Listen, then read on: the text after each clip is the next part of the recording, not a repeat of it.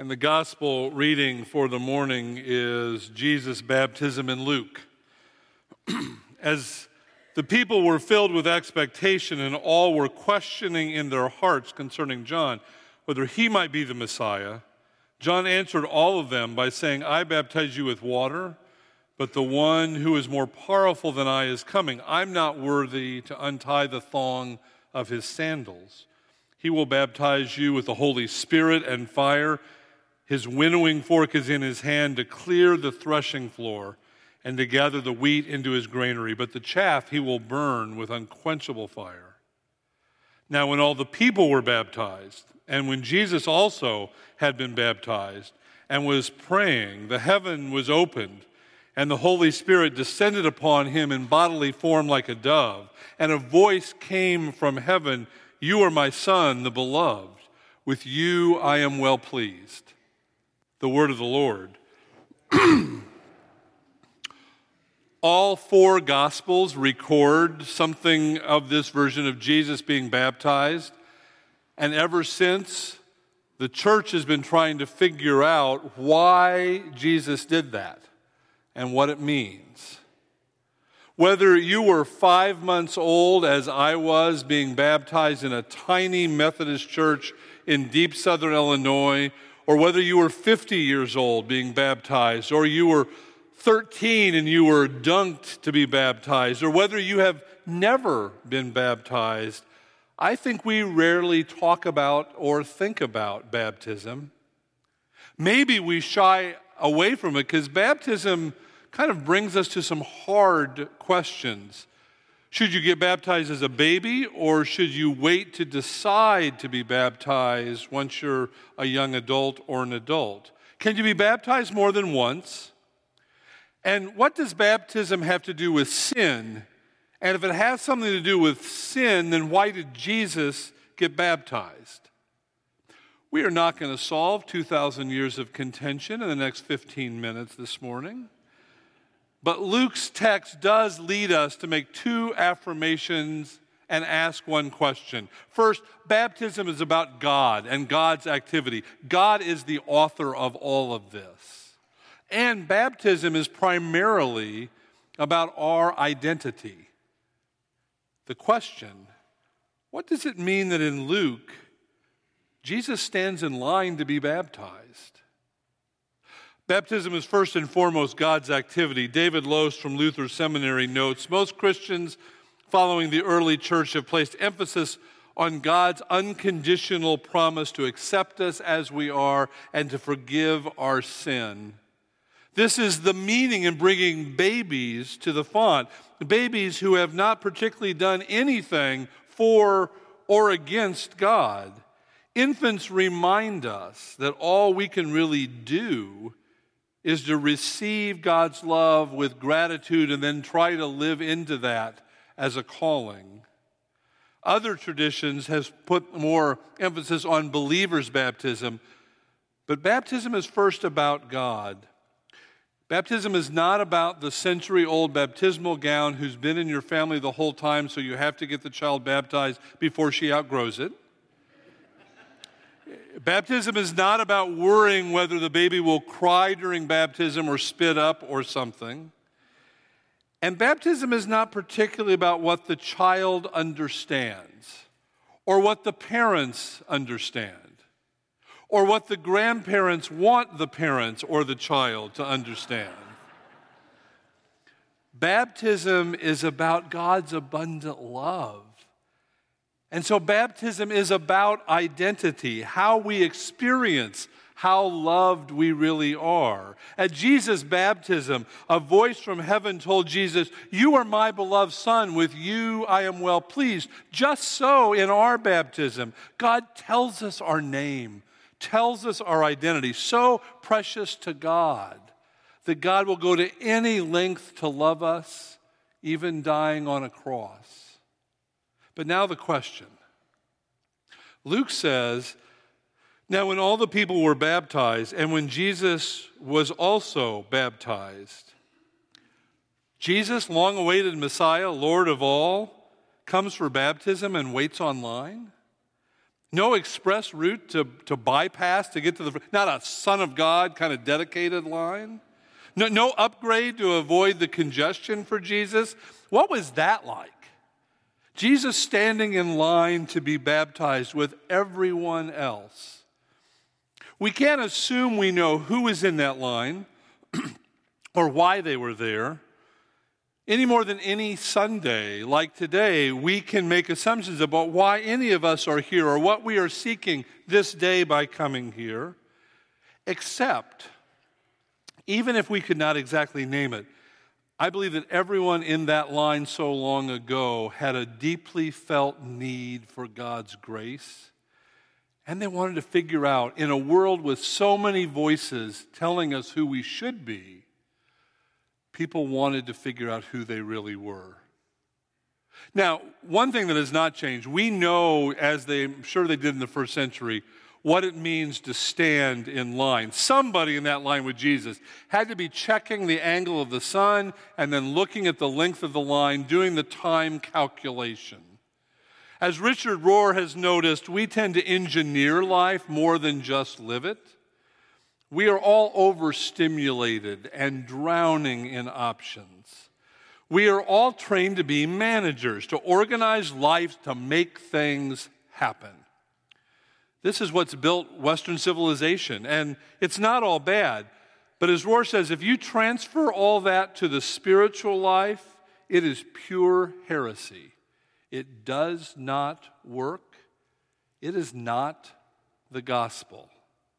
If we try to manage God in any way or even manage ourselves, we will never bring forth Christ, but only our small selves. Our life is precisely what we have received as a gift.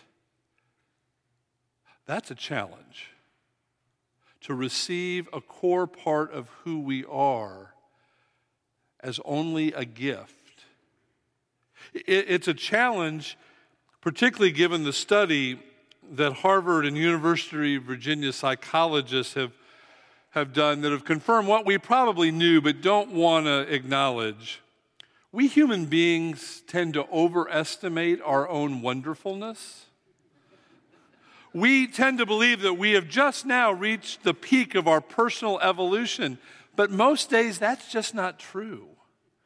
In that line with Jesus, I am sure there are people who wanted a renewed soul, who wanted a changed life, but needed it in a way and a manner and a timing they could pretty much manage or control. Not much has changed in 2,000 years. I'll bet there was a nun standing in line right next to Jesus. Nuns as in none of the above when asked about religious affiliation. Nuns are searching for some authentic experience of the holy, but nothing too packaged or controlled, certainly nothing too institutional. Corinna Nicolau started a blog a couple years ago called One Nun Gets Some. Her accounts of trying to find spiritual meaning by trying to explore every religious group she could, beginning with all manner of Christianity. She writes, when I tell people I'm a nun, they think I've said I'm a nun, as in the habited lady who lives in a convent, which is both funny and ironic because I'm actually sort of opposite of a nun. The number of religious services I attended growing up could fit on the fingers of one hand with enough left over to form the peace sign.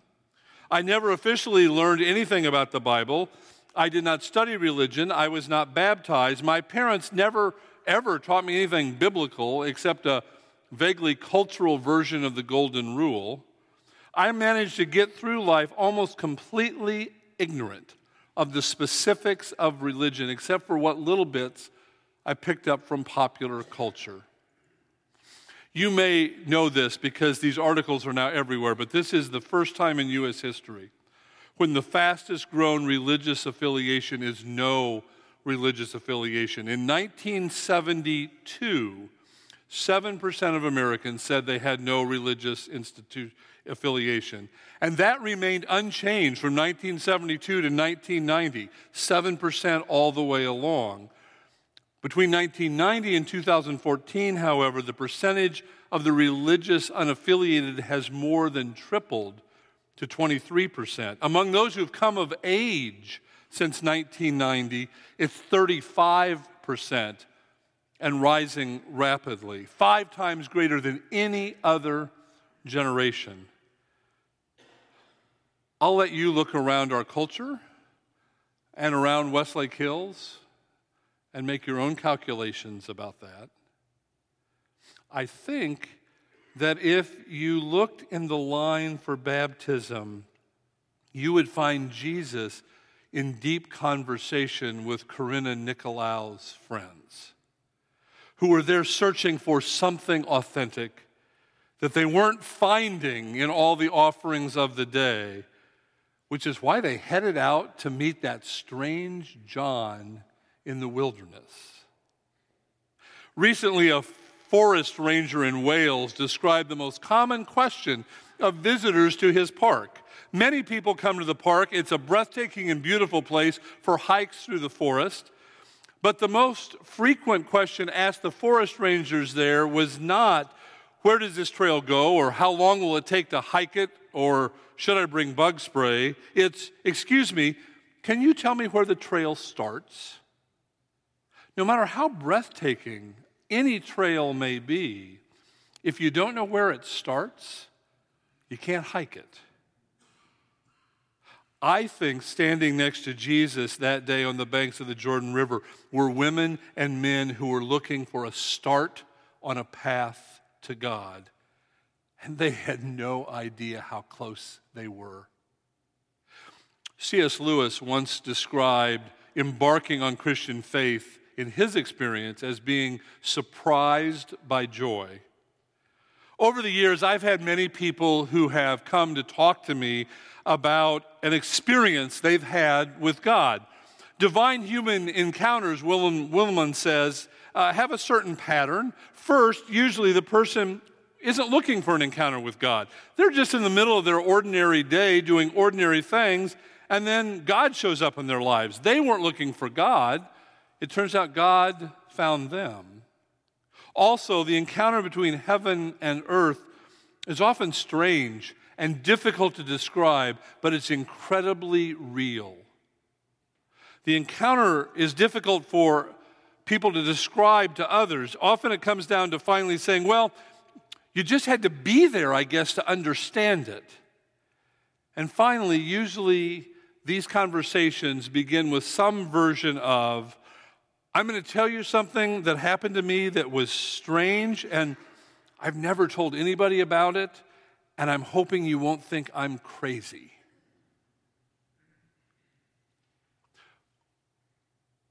Why is reporting on an experience of God considered crazy? Because the modern world is threatened by the thought that there might be a presence, God, that we cannot totally explain or understand. Theologian Miroslav Volf reminds us, God's goods are not for sale. You can't buy them with money. You can't buy them with good deeds. God does not make deals. God gives. To the one who's on the schedule, checking the sun, checking the line, to the one that needs to be in control, God gives. To all of us who overestimate our own wonderfulness, God gives. To the nuns, God gives. To every one of us who has no faith history at all, God gives. To you who are just trying to figure out a start to the path, God gives. And to those who are imprisoned in modern calculations and the burden of explanation, God gives. God gives identity. We are God's beloved. Whether you ask for it or not, you get it. And God gives us grace, a love that molds us and changes us so deeply, and a love that will never forsake us. And that was never closer to every seeking soul than at that riverbank waiting for baptism. In the movie Tender Mercies, Robert Duvall plays a formerly famous but now broken down country singer who's finally gotten sober and is trying to rebuild his life, running a small town motel with his new wife. One day, a daughter he hasn't seen in 12 years appears at the motel. She's 18 now and wanted to find her father. They have such an awkward and painful conversation. "Do you recognize me?" she asked her father. "How?" "I just did," he answers. "You've changed," she says to him. He doesn't know what to say. "You know, you haven't spoken my name since I got here," she says to him after they've talked a while. I used to call you sister," he says, "but I didn't know if you'd remember that. I don't know what to call you." She considers that for a moment and then says, "There was a song about a dove that used to sing to me when I was little. On the wings of a snow white dove, he sends his something, something love." "I don't remember that," he says. She departs. As she drives away, he looks at the window at her driving away. When Jesus went down to the waters that day, he was baptized in the usual way. When it was done, God blessed his song. He sent him his love on the wings of a dove, on the wings of a snow white dove. He sends his pure, sweet love, a sign from above, on the wings of a dove, on the wings of a dove.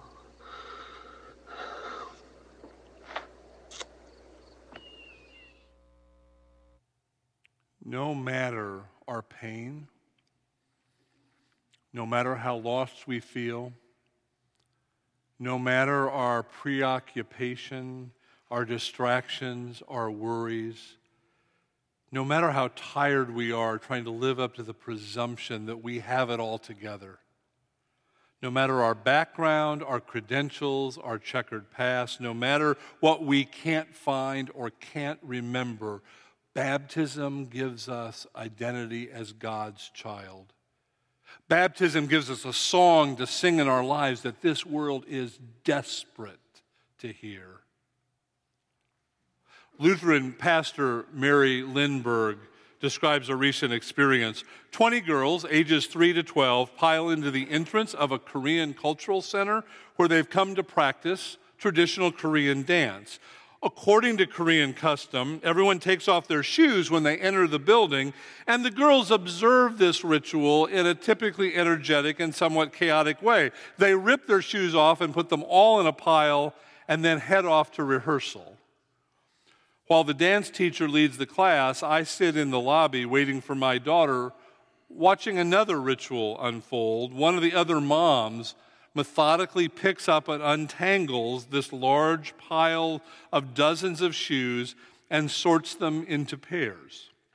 She matches up the shoes and sets each pair neatly down with the toes pointed toward the door. By the end of her ritual, she's turned all the shoes around. And when our daughters finish dancing, their shoes are ready for them to head out the door onto their next life event. Coming from God only knows where, they all got baptized by John in the Jordan River. And after the baptisms, and after Jesus was baptized, and after the dove descended, they all resumed their life's path, headed God only knows where.